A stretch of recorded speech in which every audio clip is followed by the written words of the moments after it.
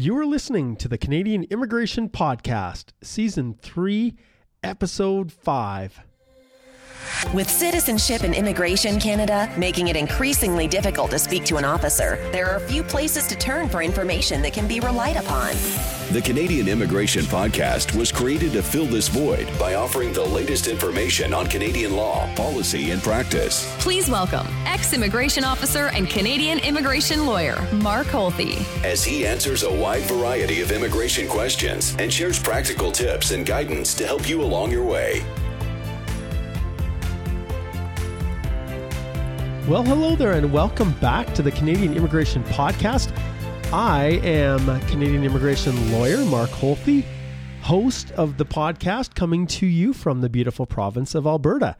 And I can tell you that today it actually is quite a beautiful day out there. Today is summer solstice, the longest day of the summer, and I am enjoying every ounce of it. Well, okay, maybe not every ounce, given the fact I'm sitting in my office and it's about 7:45 p.m. when I should be outside enjoying the nice weather. But I needed to get in here and wrap up this final little touches to the episode that I just finished recording with an interview that I had with Christy Jones, who is an immigration lawyer practicing out of her firm in Toronto. We talked a little bit about visa processing, and we will get to that interview in just a few minutes. Today, folks, and I know I talk a lot about a lot of different things leading up to the interviews, but today as I sit here pounding away, filling out application forms, I've got a couple C10s that I'm trying to get wrapped up here for some clients. A couple of them are a little bit of a stretch, but we'll see. And those of you who have dealt with C10 significant benefit work permit applications, we're starting to do more and more of those. And fortunately, when you make a good pitch and you support your arguments, whether it's at the port of entry, at the International Mobility Unit, they tend to be fairly well received. Now, the consulate, that's a different story, and the online process, they can be a little tougher, as Christy alludes to when we get into her interview. But generally speaking, these types of work permits are, I guess, a part of our life as business immigration lawyers, at least more and more. So I'm trying to pound out a few of those, make sure that I accentuate the highlights and really emphasize the significant benefit these fine workers are going to be providing to not only their companies, but the wonderful world of Canada as well. And I guess that's the basis upon which we advocate for those. So as I sit here pounding away, doing these things, I think to myself, boy, have I gotten into the right area of practice? And I think many of us feel that way after doing this for, I guess I'm just about 14 years now. It starts to get a little tedious over and over and over again. And I guess that's the nature of any practice within the area of the law where you really hone in on one area. You get really good at it. But at the same time, with a lack of variety, it can become a little bit, I don't know, just a little boring at times. And it's nice to have something else that you can turn your mind to. And over the last while, I have not been pushing out these podcast episodes as much. I've had a couple other things I've been pursuing. But I can tell you that I absolutely love doing this. It gives my little old mind a chance to disconnect from the forms and from the, this crazy perfectionist mentality that we have to have when we're completing these forms, because now the consequences and the stakes are massive. We miss one little thing. We forget one little document we should have included, or we insert an answer, or we fail to complete a form in the way we should. And it gets returned, and our clients are wondering, why did we hire this person in the first place? So with the stakes so high, it can really be draining, a lot more than it used to be anyways. And so I love this podcast. I am so grateful for the opportunity that I have to do it. It is my release. And obviously I make tons and tons of money doing this. It's unbelievable the money that rolls in. You know, all the lawyers across the country who are thinking, well, why would I want to go on Mark's podcast? You know, he's just making all of this money from my efforts. You are so right. In fact, I think this year I cleared about $1 million just doing the podcast alone, with all the promotions and the advertising. rights and just everything associated with it. And then let alone the practice, it's just been pouring in. Okay, that's my best attempt at sarcasm that I could ever give. This, folks, is 100% a labor of love. And for any of you who think that I am lining my pockets somehow with these efforts, you are sadly mistaken. This is purely an effort in trying to give back to a country and to people and colleagues that are some of the best people out there.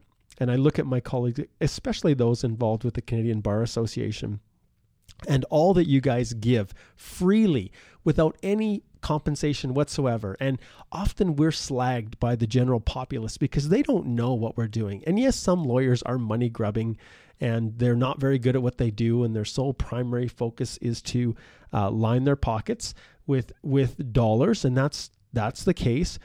But if people had any idea how much pro bono work we do as lawyers, at least those of us who are trying to do it right, how much we give back. I'll tell you, my staff, if I brought them in here, they'd probably chastise me publicly for how often I have people come in for consults, applications that we do on a pro bono basis, just because I feel bad charging these people who may or may not be able to afford the legal fees that I charge here at our firm. And that's the case. And you know what? The vast majority of people that I bring on are exactly like that, who do this because we care about the people we represent. And internally, we just get some amazing sense of satisfaction at actually making a difference in people's lives. And so that's what drives our ship.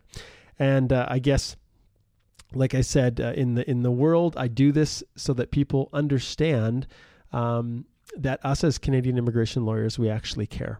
And so we've got a lot of competition from the consultant ranks and from even the unscrupulous crooked consultants, as they are labeled, who are trying to, encroach in onto our area of immigration law and offer I wouldn't even call it quasi-legal services. They're exploiting people, and often they have no clue what they're doing.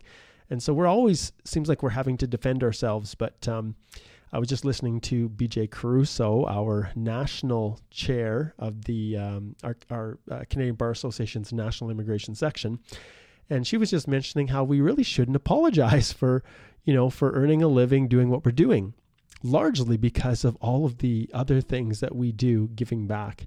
And I agree with BJ 100%. We do it because we love it. All right, so there's my little thought and my rant before we jump into my interview here with Christy Jones. But I just want to thank all you guys for sticking with me, and I hope that this episode you'll enjoy. It's a little bit different. We are taking a case study approach and talking about some difficult situations and then how each of us would deal with it. And it's all on visa processing. So all the different places you can file and everything from the global skill strategy to, the port of entry applications and trying to navigate online filing in the context of multiple different kinds of applications. So you'll see, we'll get into it here. Anyways, I hope you guys enjoy this episode. And without further ado, off to my interview with Christy Jones. Well, I am delighted to have Christy Jones join me here on the podcast today. Welcome, Christy. Thank you. Hello. Excellent. Well, I had a chance to listen to Christy give a presentation at our last Canadian Bar Association's National Immigration Section, and she was talking about visa office processing and global skills strategy and all these other things. And I thought, I'm going to invite her to come on the podcast because I loved her presentation. It was all about practical scenarios that we all face, that we tear our hair out over, and there doesn't seem to be a solution. And so I found it very admirable, her attempts to pin down immigration on some actual answers to some of the more difficult scenarios. I'll emphasize attempt. Yeah, I know. It's kind of about a 50-50 on whether or not we got actual answers to some of the difficult scenarios. But we thought it would be fun to come on and just talk about them a little bit more. Sometimes when you're in these kind of a podcast scenarios, we can elaborate and throw our own thoughts in. And the thing I love most about the the Canadian Immigration Podcast is we can say whatever we want. So it's great to have you to join me on the podcast, Christy. Thanks very much. I thought what I'd do is just give a little bit of background for the listeners. And to start with, Christy has her own office, Jones Immigration Law, in Toronto, where she has practiced since 2014. And that is a professional form of practice that I am very familiar with myself, although I've now joined Stringham. For years and years, I operated that way and I loved it. Christy was called to the Law Society of Ontario just 1 year after myself in 2006. And she's had a wealth of experience in immigration. And I'm going to get into asking her exactly why she chose this crazy field, but we'll save that for a little bit. But she had an opportunity to work with some of the larger boutique firms in Toronto and has just gained a ton of experience there that for sure she's been able to parlay into running a very, very successful boutique immigration law firm as it stands right now.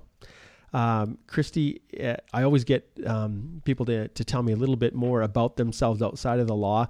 And I don't know, Christy, if you want to share all the details, but she indicates here that she absolutely loves snowboarding, which she does every opportunity possible, as well as tennis, and recently has taken up soccer to keep up with her two sons. Well, you shared a little bit with me about something that happened just recently that maybe might have you questioning whether soccer is the best option, but did you want to share something about that? Oh, sure. I tore my ACL, which was unfortunate because I was only 4 games into my soccer career, and it looks like probably that will be that. It looked like it was going to be so much fun. I was having a great time. But yeah, snowboarding might have to take a back seat this year, although I haven't given up on it. And tennis, unfortunately, is out for the summer. So I guess it's the swimming pool for me this summer. Yes.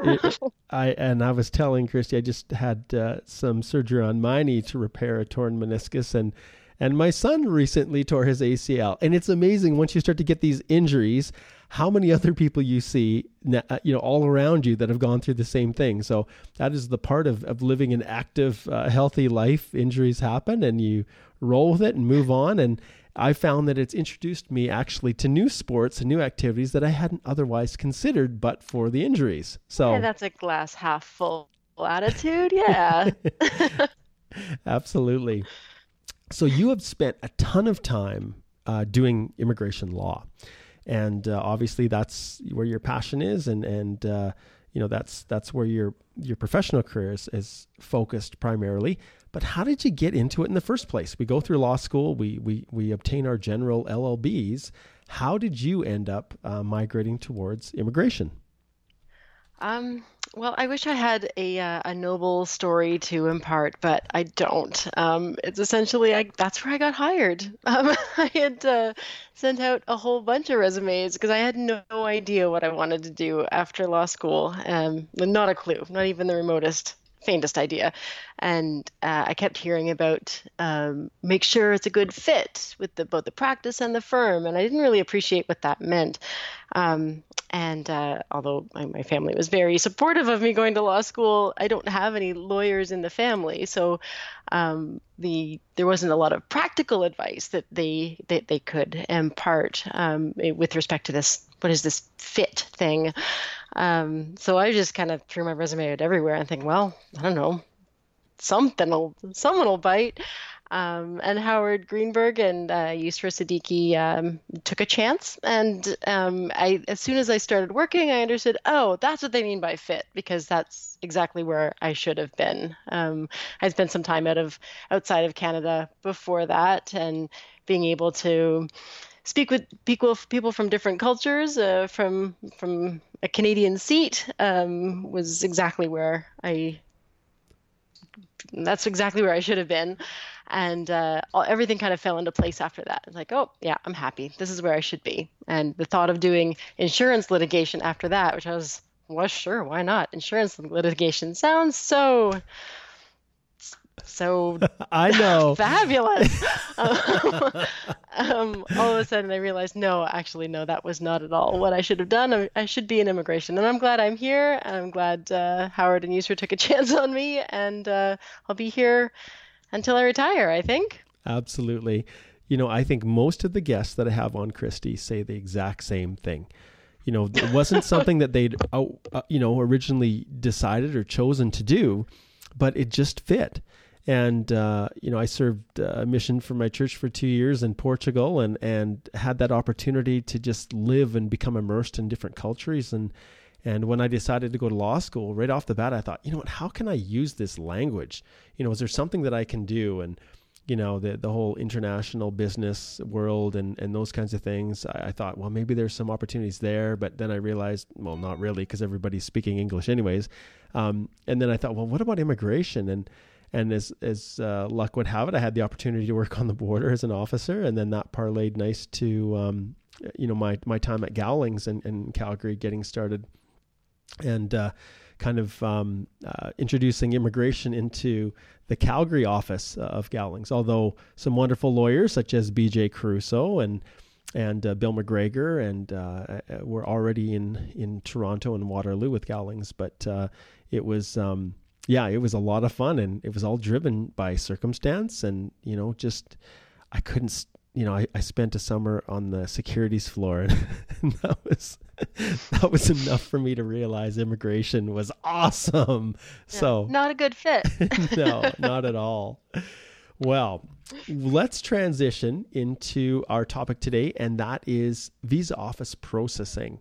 And like I said in the intro, you had taken some time to create some wonderful fact patterns and scenarios for your presentation at our national CBA immigration conference. And we thought we'd pull out, Christy and I, some of the scenarios that we thought might be a little bit more interesting to elaborate on, and then use them to guide us as we share some insight on this crazy world of consular processing, which we, as a business immigration lawyers, we spend a lot of time dealing with the ports of entry, and you get instant decisions, and sometimes you don't like those instant decisions, but you can get things, turned around pretty quick if that's a possibility through the border service officers.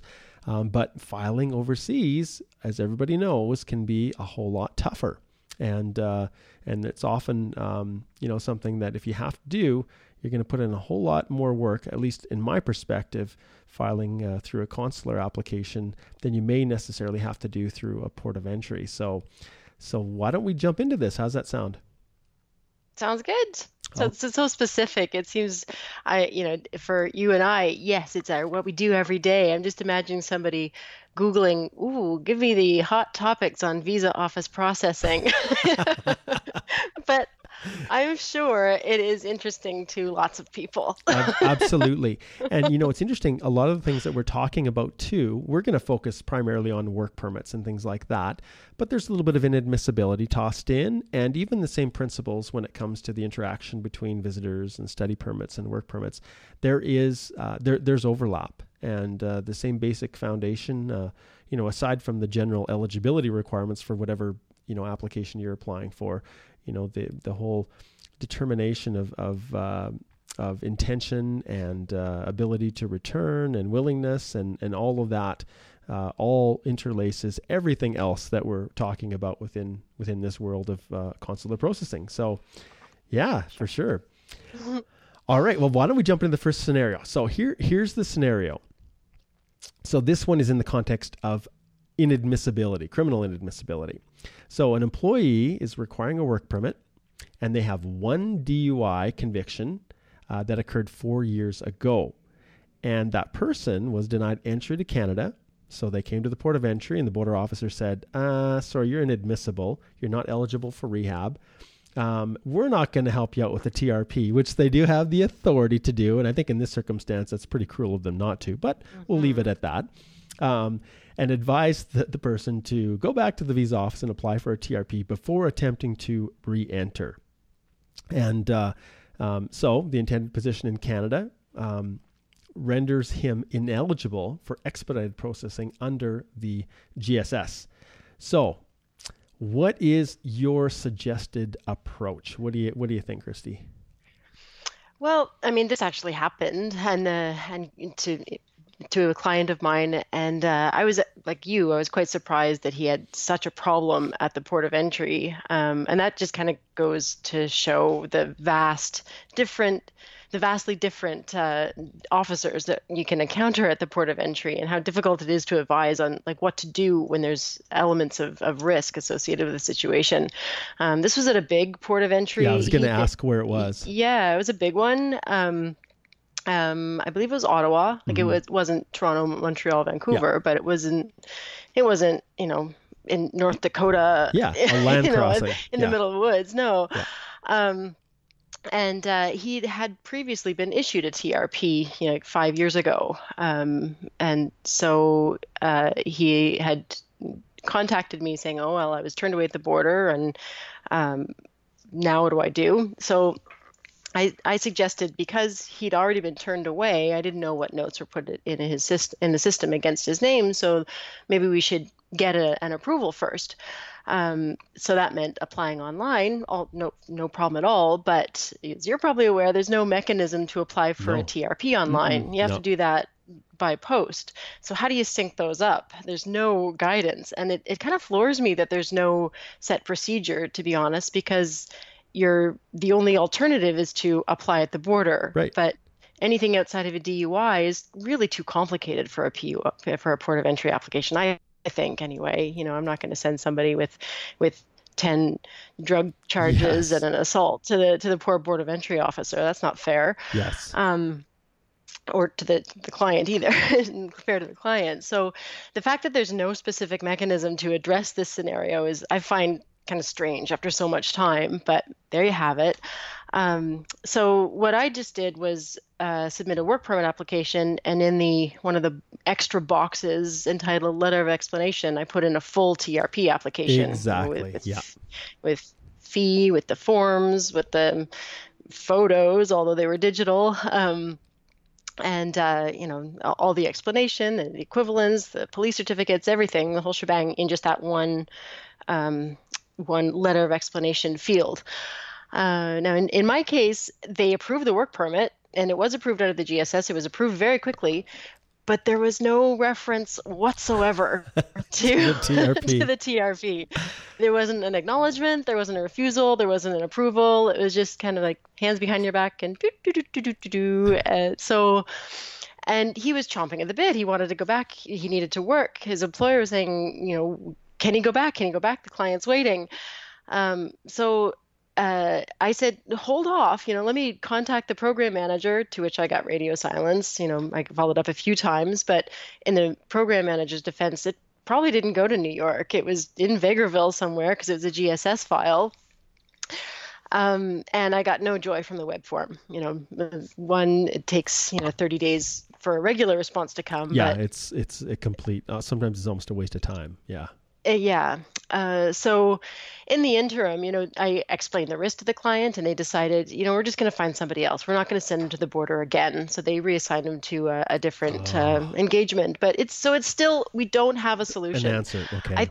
An answer. But I think if the same situation arose, I'd do the same thing, because what else do you do? You wouldn't submit the TRP separately and submit a work permit, because the TRP is going to take 3, 6, 8 months. There's no specific processing time for TRPs, and there's no way for it to get linked up to the work permit. So I would still do the same thing. I mean, the work permit was approved, and if he were to encounter a problem at the port of entry, and he called me and I was able to speak to the officer, my argument would be, well, they had full disclosure of the issue of inadmissibility, and they approved the work permit. You can't approve the work permit unless you've addressed the admissibility. So that would be my approach. That's what I told the client. And I still think that he'd be okay, with the work permit approval. I was just going to give him like the complete TRP application that was submitted, evidence that it had been submitted, along with the work permit approval. And I can't imagine a port of entry officer taking a really hard stance on that situation. But they did to begin with, in refusing him entry at first instance. So Yeah. So you can never tell. And what would you do? That would be exactly what you did is exactly what I would have done. And yeah, the moment we got the work permit approved, and if the TRP was silent, then we've done our due diligence. We've done everything that we can. We followed your instructions, officer. I would have said you're free to travel and take the TRP application with you again, just in case. And in my submission, I would very clearly identify that we have followed your instructions, officer. We've done everything you've asked us to do. We're uncertain what the status is of the TRP, and because the person needs to travel, here you go. And if for whatever reason the TRP is not there, please issue it to them. And, even before this whole world of GSS and everything, if officers didn't feel like they wanted to issue the TRP for whatever reason, and they, or for example, they did issue a TRP and said, if you have to come back, you go through a consulate, I would always do that. And if the person needed to travel sooner, even if there wasn't a decision yet made at the visa office, I would plead my case and say, we've tried to do everything you've asked us to do. Processing times are like 6 months, whatever it is. And the person really needs to travel. Please facilitate. And I never really had too much of an issue with it. And it's interesting in this whole world of DUIs. I worked on the Alberta-Montana border at actually the Carway Port of Entry. And in those days, and that was right when IRPA was put in place, 2002 is when I worked on the border, we would routinely facilitate rehabilitation applications. So we would, give the initial, when we sent them for review, secondary review, we would give our initial opinion and we would let the person in. And then they'd get a letter later on after it had received the proper authorization and approvals. And we would do rehabs all the time. It was very common. We'd never do TRPs if the person was eligible for rehab. And how the world has changed. Now they don't want to be bothered at all. Even though they have the authority to do it, they will routinely, if they do issue a TRP, then they'll, even if the person is eligible for rehab, they'll issue the TRP and then kick them back and say, go apply at a consulate. So 100%. Or they don't know. I mean, this is an anecdote. I don't know if this is true or not, but my impression is that, in the summertime, there's a lot more travel and there's a lot more students or inexperienced port of entry officers, especially at the smaller crossings, that, as much as they would like to help, they just have no idea what to do. I had an experience at the port of entry not too long ago with a veterinarian driving to the interior BC by a land crossing. And it was nothing could have been more straightforward. It was a NAFTA veterinarian.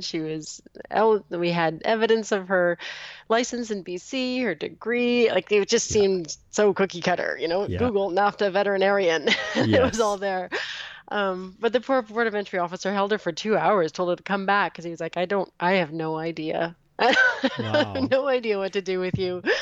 And and I'm trying to speak through with BC, them. Which crossing was she going through? Oh, which crossing was she going to? It was I'm going to pull it up while we talk. Sure. Tell you. Yeah, we're always curious. And you know what? One of the most important aspects of our job as business immigration lawyers is knowing which ports to avoid and which ones have the ability to help us. And it's nothing against the ports of entry. Having worked on at a smaller remote port of entry myself, if an individual came with a C10 application or something like that, my eyes would have glossed over too and said, "Oh, I can't help you. Go to Coots or whatever." And so, the officers just don't receive the same level of training that they used to. And when I was on the border, there was still the separation between immigration and Canada Customs and Revenue. And so it wasn't the CBSA.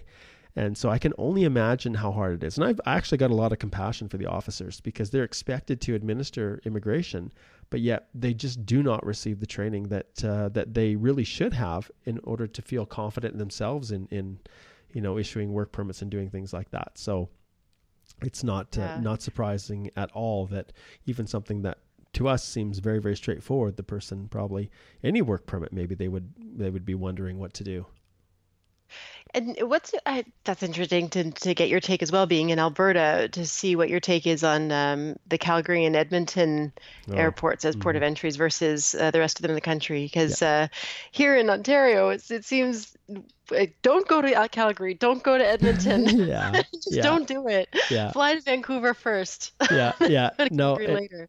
And I'll be honest, and I know the officers sometimes, this BSOs, sometimes they listen to my podcast and things, and they always find my take interesting, and they're always willing to tell me when they don't agree.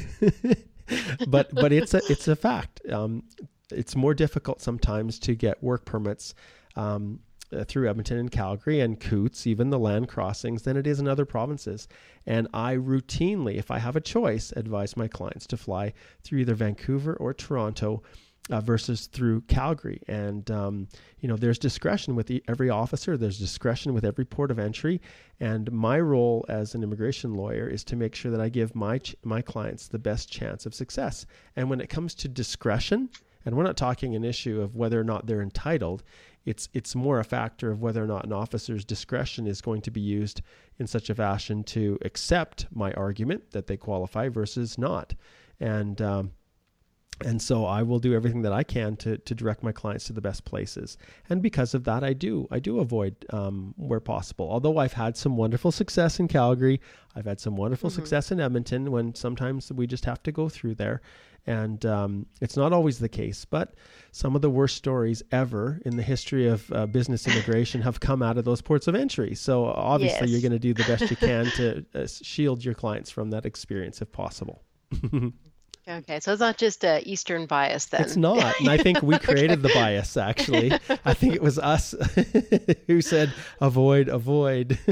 So, and it's not just, it's not like we're just trying to be, I don't know how deceptive or anything like that in our advice to our clients. The reality is, there is a very, very clear distinction. And even, I should qualify, even there's a cultural difference between Coutts and Calgary. So the officers in Calgary tend to be more reasonable than the officers in Coutts. And the land crossings, they've got a lot more time on their hands to look through things and to think about things before they turn someone around in a vehicle. And in an airport, someone's flying in and their decisions have to be made quicker. And and ports of entry, land crossings don't see the same level of, applications under the International Mobility Program, like the airports do. And they tend to see more LMIA based work permits and expect everybody to have LMIAs. So it'd be interesting to create a database of people's experiences like TripAdvisor. I actually considered that till I thought I might alienate all the officers on the border if I did that. But where people could share their experiences dealing with certain ports and kind of get a pulse on what's happening. So haven't quite been daring enough to do that. It was Roosevelt. Roosevelt. Okay. Yeah. Yeah, and that's actually surprising because I know we do send a few things through there when we can't get through Coutts. Well, when we don't want to go through Coutts or Carway, we'll say keep on driving Kingsgate out that direction, and so it is a little bit smaller port, but and you're right. Summers there's more. Maybe there's terms or different positions just to handle the increased flow back and forth, and not all officers are created equal for sure. Yeah, and it all worked out. She is a veterinarian now. It's all good. Wonderful. But it did surprise me. Anyway, all's well that ends well. Perfect. Well, we hammered that one to death. All right. We did. Okay. It's good we only chose 4 here because otherwise the podcast would be an hour and a half. Okay. Let's jump to the next one. So this is a GSS eligible application.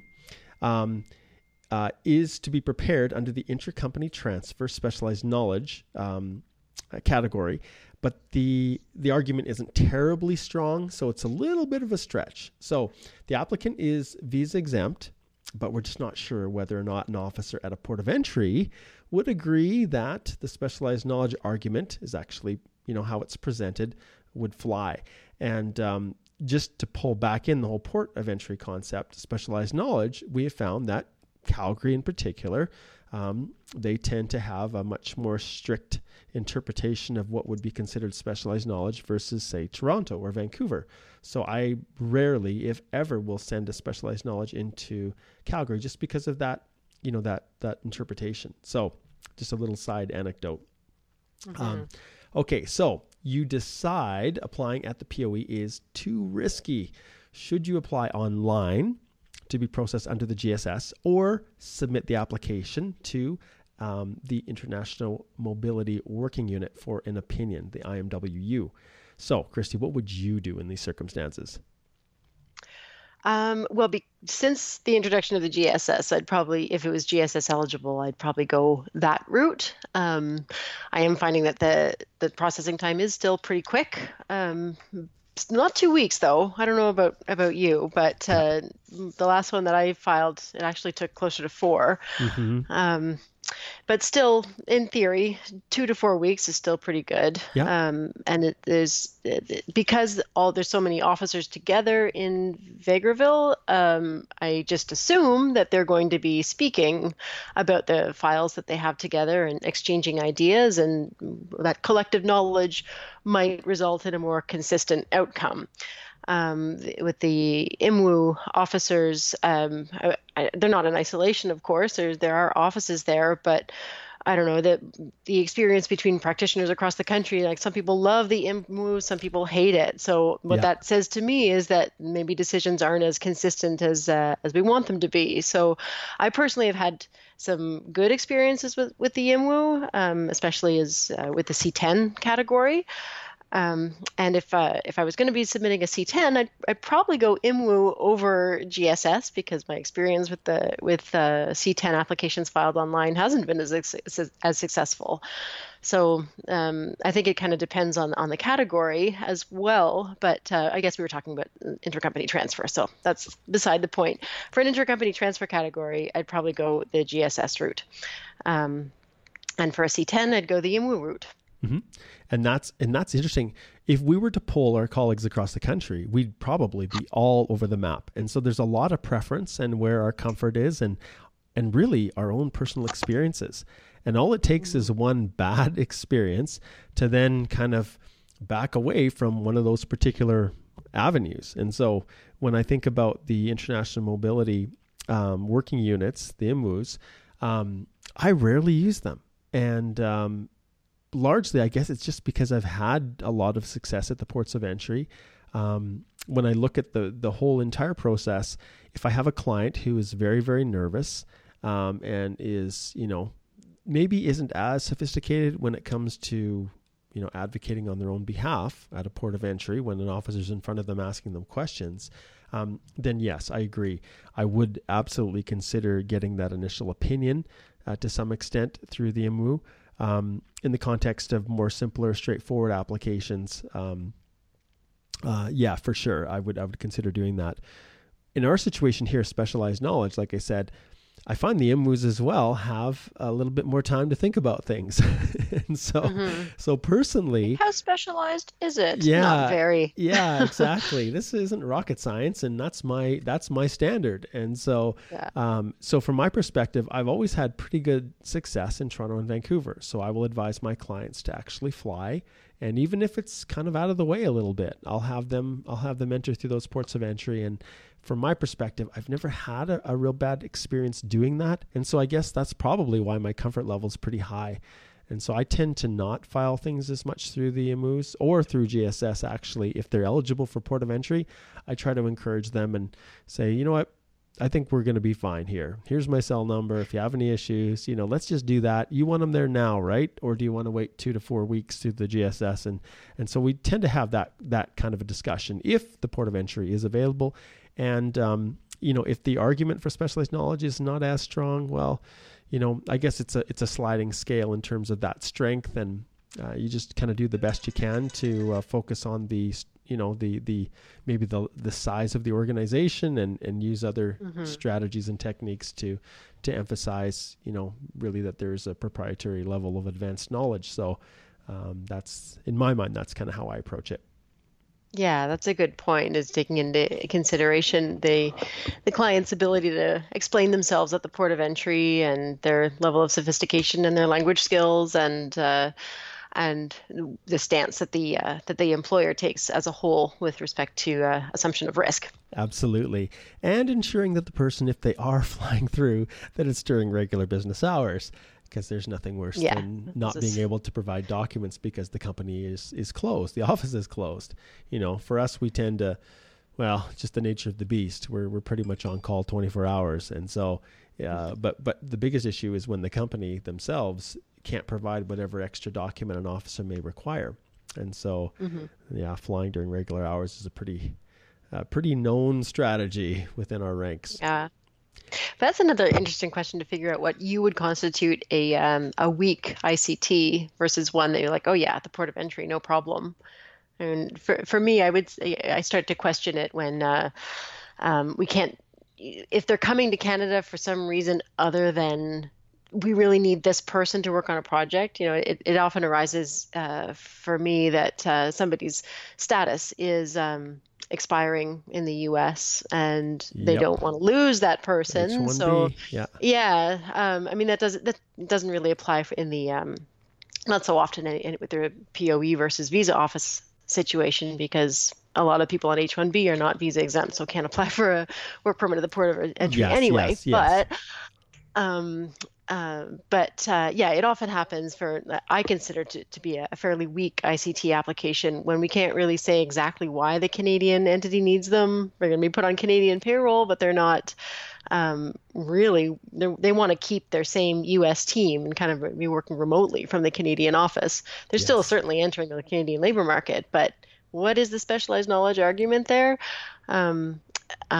We've made it, and so far it's been successful without having specifically made reference to the fact that just as an organization they want to keep them, which I don't think is particularly weak. What I've been doing so far has worked, so I'm not going to change it for the sake of experimentation. But I'm wondering what you do in that situation. Do you really focus on the Canadian entity, or do you just stay silent on it, or do you? Yeah. So right off the bat, for me, the starting point is how big and sophisticated is your company? Is this a company that the officer would recognize?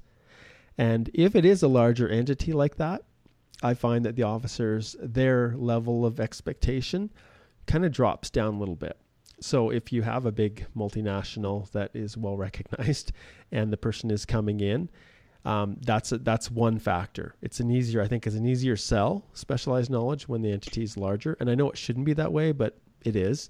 Mm-hmm. And then the next thing is, how much are they actually getting paid? And so if you're claiming that this person is super specialized, but yet they're maybe making 45, 50,000, that's, that's going to impact on things a little bit. And these are some of the intangibles that really don't get to the heart of specialized, because at the end of the day, us as counsel, our job is to advocate, and it's to, really emphasize. And is there something idiosyncratic to the company, the way they do things? And so when I'm doing these, obviously we get a lot of situations just like that, where there isn't necessarily at the beginning anything huge that we can point to that's super, super unique or proprietary per se. But when we press our clients a little bit more and we really get down to what they're doing, there's usually something that we can hang our hat on. But we never submit it without having something there for sure that can give an officer a ground for trying to for accepting it. But it's amazing. Sometimes you see how fast they are. Sometimes the work permits are adjudicated really quick, and I'm not even sure how thorough an examination of the materials, but we make sure everything's in there. And if the officer feels they need to look at it, then that's great. If not, then that's fine. And I just spoke with another colleague here this morning. He was talking about the fact that they'd submitted a nice package, and the officer said, well, all this other stuff to the client is useless. It's not worth anything. All I need is this, and this.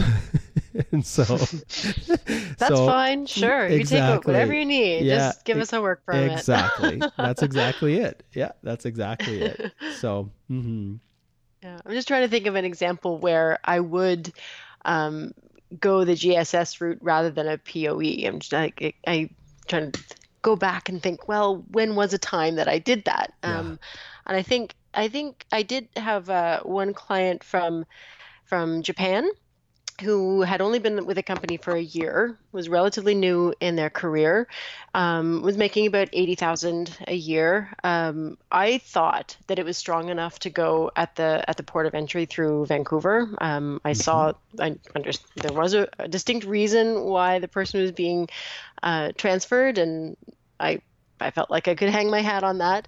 But in speaking, it was a client that was, educated and sophisticated. English was fine, just very nervous. And, was calling me every day saying, well, are you sure it's not strong enough? Are you sure it's strong enough? And I kept saying, well, I do. Here's what's not strong about it, and here's how we're going to address it. But he said, well, what happens if they're just going to put me on a flight? I'm going to lose my job. And I was like, you know what? We're just going to file online, because I don't want you to stress for 10 hours on a flight, wondering what to do, and then be a total mess when you arrive at the airport. Sorry, and then if it doesn't work out, think, but you told me it was. It's like, you know what? We're going to go through the visa office, and it all worked out fine, and everyone was happier. And you know what? Sometimes that's what we have to do, and. We talk about it all the time, about every situation being different and unique. And just recently we had one of our clients who we started a big process with them, and then they kind of slowed down, and then, we basically completed all the packages, but then the workers didn't travel. And then the HR person says to us, well, can you give us a copy of everything that you've got so that we can see kind of how these things work in the future? And so I made sure to send them an email saying, okay, understand this was prepared for the purposes of this particular project with these workers. And please don't just blindly use this as a precedent if you're going to plan on doing this yourself in the future. And there's so many different aspects to it. And even within ports of entry, right? You may think, hey, this port of entry is wonderful. Well, it could come down to the actual officer that you get. And so even within the ports of entry, there might be a culture overall, but there's, every officer has their own discretion. And hey, if they're having a bad day, sometimes we all have them. Sometimes clients suffer. They sure do. All right. Okay. Let's jump to our next question. So in this case, it's kind of a medical situation here that's coupled with a work permit. So the applicant, has a work permit approved under the GSS, arrives at the port of entry. The work permit is issued indicating that a medical exam is required within 30 days. However, the applicant had not resided in a designated country, and there was no medical conducted toward, in furtherance of the work permit approval. So I'm assuming this is one of yours. How did you deal with it? This one I put in just to vent a little bit, because I get frustrated that when IRCC makes mistakes, that clients have to suffer the consequences, both financially and with respect to time and uncertainty. In this case, it was I can only imagine that it was just an error, an innocent error, but on the part of the port of entry officer, where that remark was included on her work permit. But it shouldn't have been. She wasn't she had not lived in a designated country and was not going to be working with children or in a hospital or anything. So there was no reason for the remark to be there. But it's something that you have to deal with. You can't just leave it there, even though it was wrong, because it could impact work permit extensions. So I submitted I asked for the work permit to be amended just through, through the process of error on your work permit. Asked for it to be amended, and IRCC came back and said, no, we will only make amendments if there's like clerical errors, if there's the birth date's wrong, if there's a typo in the spelling of the name compared to the passport. But anything that implies that there was a decision or a judgment made, you have to apply for a new work permit. So we did, but it's our time. It was certainly we didn't charge full amount, but it still takes time for us to do it. So somebody's paying for it, Yes. in that respect. Yeah. And then there's the filing fee and the courier fee, or I guess it's online, so no courier Yeah. fee, but Yeah. the filing fee. And then it takes a month where, the person doesn't know if they have the right work permit or not. It's like it's a preoccupation, and it's not a huge preoccupation, but it still gets my goat that it's the client that has to deal with that when it's not their fault to begin with. Yeah. So, I think there should be some kind of mechanism that IRCC implements to be able to address errors. Yes, it's really frustrating because it does. There is cost, there's delay, and there's inconvenience for people. And okay, it was completely, they had no control over that, and it was just wrong. Mm-hmm. Yeah. So I don't know, IRCC, if you're listening, I don't know, with all the myriad of issues that they're dealing with, a dedicated channel to fix mistakes, because everyone makes them. It's like no one expects people to not make Perfection. mistakes. Yeah. Addressing them or taking responsibility for them is something that really should happen. I agree. That's what grown-ups do. Yes, I agree. All right. Okay. The last one that we're going to talk today is one that also relates to GSS, but the issue of being able to come in for short-term work assignments without need for a work permit, and how we deal with this, how we track it. And so an applicant who's eligible for a work permit exemption under the GSS is not issued a visitor record at the port of entry upon arrival. So, there's limitations to how long they can, 15 or 30 days for the work permit exemption. But there's no record of it, at least not in terms of the individual themselves, that they can, have with them. So how do you deal with that situation? Well, I just advise on the assumption that it has been noted on IRCC's side of that they entered under the GSS exemption, but it kind of floors me that there isn't something more structural in place that IRCC has implemented in introducing the GSS, because it's a brand new program. And they have all these tools for tracking and compliance. Why there wouldn't be something a little bit more transparent to find out how somebody entered the country? Because the problem is then it puts, advising the client, assessing how the port of entry officer permitted them entry on us. And that's not, we can say how it likely happened, how we would have done it because we understand what the laws are. But as we all know, a border services officer can permit somebody entry however they want. Exactly. And if they've been permitted entry, the officer said, no, I don't really think you're working. Come on in as a business visitor. Yeah, or exactly. we don't know. Yeah, we don't know. We weren't there to see what was presented. So maybe they said, well, I'm going to see my daughter-in-law as she turns 30, but I'm also going to visit a client. So maybe they just let them enter as a visitor. And that none of that has any impact on the 15 or 30-day maximum. They could even have said, I'm going to see a client, and the officer said, whatever, still come in as a visitor. Yes. It's unlikely, but it still could have happened. So yes. for us as lawyers to say to clients, well, you came in and you worked 10 days ago, but you've got nothing from IRCC to show for that, and now you need to come again. Sure, err on the side of caution, don't take advantage of it, but why not? It's a silly burden to put on us because there's certainly no consistency going to be applied in that situation. Yep. And over the years how many times we have come to the airport, and this is pre-job offer registration days. So where we would prepare a package, we'd send a person to the airport with a work permit request, and the officer would say, no, you don't need a work permit. You can come in as a business visitor. Yeah. And that would happen a lot, quite frequently. So now we're in the situation where... Oh, those lawyers taking all your money. Yes, exactly. Just preparing something you don't even need. And now with the whole job offer registration, all of that, there's a little bit more of acceptance of, okay, yeah, they probably need a work permit.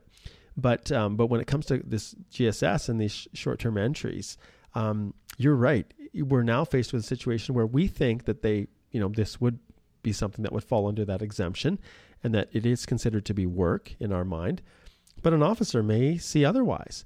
And so if we're advising our clients after they go in and the officer doesn't give them anything and doesn't even acknowledge or, address the fact that it's under GSS, the entry, after they come back, it's not easy to advise. So do you say, well, because I thought the original should have been under GSS and the officer didn't do anything, you've actually used it up? Or do you take the position and say, well, we're not trying to be cute here. We're not trying to be underhanded or anything. If the border officer didn't feel that, that you should have been issued a visitor record or that entry should have been tracked, then maybe they didn't feel it was work. And I'm going to leave that up to the listeners to decide how they want to proceed with that, because obviously every situation is not clear cut. And if I'm advising a client that they really need to go through GSS, in most cases for me, I'm going to be pretty solid with, the officer made a mistake and we're not going to just take advantage of that. You've used it up. That's usually what my advice is. I tend to be much more conservative that way. But ultimately, there may be other people that take another position, and I don't think they're wrong for doing that. Yeah. And it seems illogical when there's a clear way to do it. Just issue the visitor record. With the fact that they use the officer may issue a visitor record language. Like, why? Just make them do it, and then there's no uncertainty for the next officer. Yes, it makes things very clear, and there's far less ambiguity. Mm-hmm. Wonderful. Well, this has been great. This discussion has been kind of fun. It's been a while since I've had just a discussion about scenarios, and I think there are there's probably 5,000 other situations where our listeners are wondering, boy, I wonder how they deal with these things. So one thing I'm going to say, and this isn't something I've done in the past, but if people have certain situations or scenarios that they're kind of struggling with or not sure what to do, don't hesitate to send me an email to mholthe, MHOLTHE, at stringham.ca. That's STRINGAM.ca. And I can pull these together, and we can invite Christy back on to talk some more about some of the other issues that people are facing. I think it would be kind of fun and useful. These podcasts are meant to be super practical. And, I look at Stephen Mearns and his crew out there who have the Borderlines podcast, which tends to be a little bit more, I don't know if theoretical is the right discussion, but they tend to talk more policy, and that's really cool. But this one's meant to help practitioners. And so if you have a question that you think would be interesting and one that could lead to another podcast, don't hesitate to send me an email, and that would be great. Well, any other tips or strategies or practical suggestions that you think, hey, when you're doing these online filing, be aware of this, or is there anything that you'd like to leave kind of as a final passing thought with the listeners, Christy? Let me think. I think it's an open-ended question. Yeah. It's very specific. This is so very small, but my takeaway from that panel at the CBA conference with IRCC was the web form when you're following up about GSS applications. When you're on the initial screen, when it asks you, is this an inside or outside Canada application? Even though it is an outside application for GSS, you tick off no. And only then, if you tick off no, does it get triaged to the GSS officers in Vegreville. Otherwise, it goes into the international web form world, and it doesn't necessarily get seen by anyone at the GSS. That's great. That actually is a phenomenal tip. There you go. See, those of you who rode this episode out to the very end got just an awesome little nugget there. So that's a great tip. And I don't think I even realized that. I'm sure you guys talked about it in the panel, but I must have just glossed over that. That's really good. That's a great suggestion. Excellent. Well, now that people have had a chance to listen to you, Christy, and they realize, and we've got counsel. We've got other lawyers, consultants, a whole bunch of people that listen to these podcasts, including companies and businesses. And if you have, if some people are thinking, boy, I want to hire Christy and to help me in my company and dealing with this whole GSS, which I didn't even know existed, how can they reach you? What's the best way of them getting in contact with you? Probably by email, and that would be cjones@jonesimmigrationlaw.com. Perfect. Okay. So cjones@jonesimmigrationlaw.com. Excellent. All right. Well, thank you so much for joining me, Christy. I really appreciate it. And you take care. Thanks very much for having me. It's been a lot of fun. Awesome. See you later. Okay. Take care. Bye-bye. Well, that was a lot of fun. I really enjoyed that conversation with Christy. We could have gone on forever and ever, and we had a number of scenarios that Christy had originally addressed in her presentation at our National Canadian Bar Association in Ottawa earlier this year. We had a number of them that we could have expanded further on and talked about, but just the 4 that we chose, I think, covered a large breadth of different topics, and hopefully you guys got something out of it. Obviously, this is our take, and other people may have other ways of approaching it, or even better ways, and that's totally cool. At the end of the day, each of us has our comfort areas, and as I alluded to in my discussion with Christy, sometimes all it takes is one bad experience through one of those avenues, whether you file an application through the International Mobility Worker Unit, the IMWU, and get it refused, or whether you file a consular application through GSS and have a bad experience doing that, and then you face the reality of trying to figure out with your next client whether you should go back to the well again and test it when it didn't work out. So I know for me, I've had positive experiences with the ports of entry, and I think that's probably why I go back there so much, because I'm comfortable and I'm familiar with them, especially having worked for a summer on the border. As a border officer, I have a little bit more of a comfort zone, but very clearly, not all ports of entry are created equally, and we did discuss that as well. All right, I wanted to remind everyone that in that interview with Christy, I had indicated if you guys have some different scenarios or different topics that you want to cover, don't hesitate to send me an email to my work email, which is mholthe@stringham.ca, mholthe@stringam.ca, and let me know what you think. We'd love to, personally, I'd love to bring on other people and talk about difficult areas. This is a practical podcast. This is all about Canadian immigration law, policy, and most importantly, practice. So, so don't hesitate to send those my way. You can always listen on iTunes if you're not already connected, and don't hesitate to leave a review. Those reviews help to drive up the podcast and get it a little bit more noticed, which is great. The more people I can benefit, the better it is. All right, I think I've come to the end of this episode. Thanks, everyone, for listening. I appreciate your support. And as we go forward, I wish you guys all the best in this crazy world that we're all navigating. And as you can see, my voice is just about gone here too. So that's a clear sign that it's time to shut things down. So good luck, guys, as you navigate this world of immigration, Canadian immigration law, policy, and practice. Take care. Oh, Canada, greatest country in the world. We want to share the richness of your soil. This place I love, my home and native land. We welcome all, and with you we'll stand. We'll set you straight with law, policy, and practice. Here on the Canadian Immigration Podcast.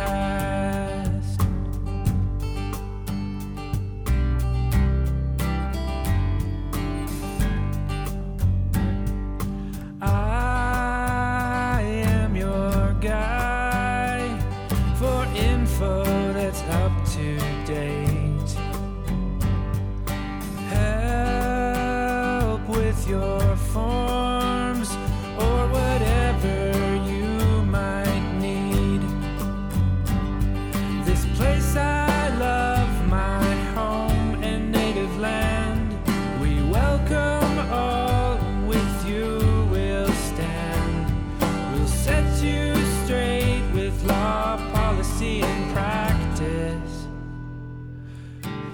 on the Canadian Immigration Podcast.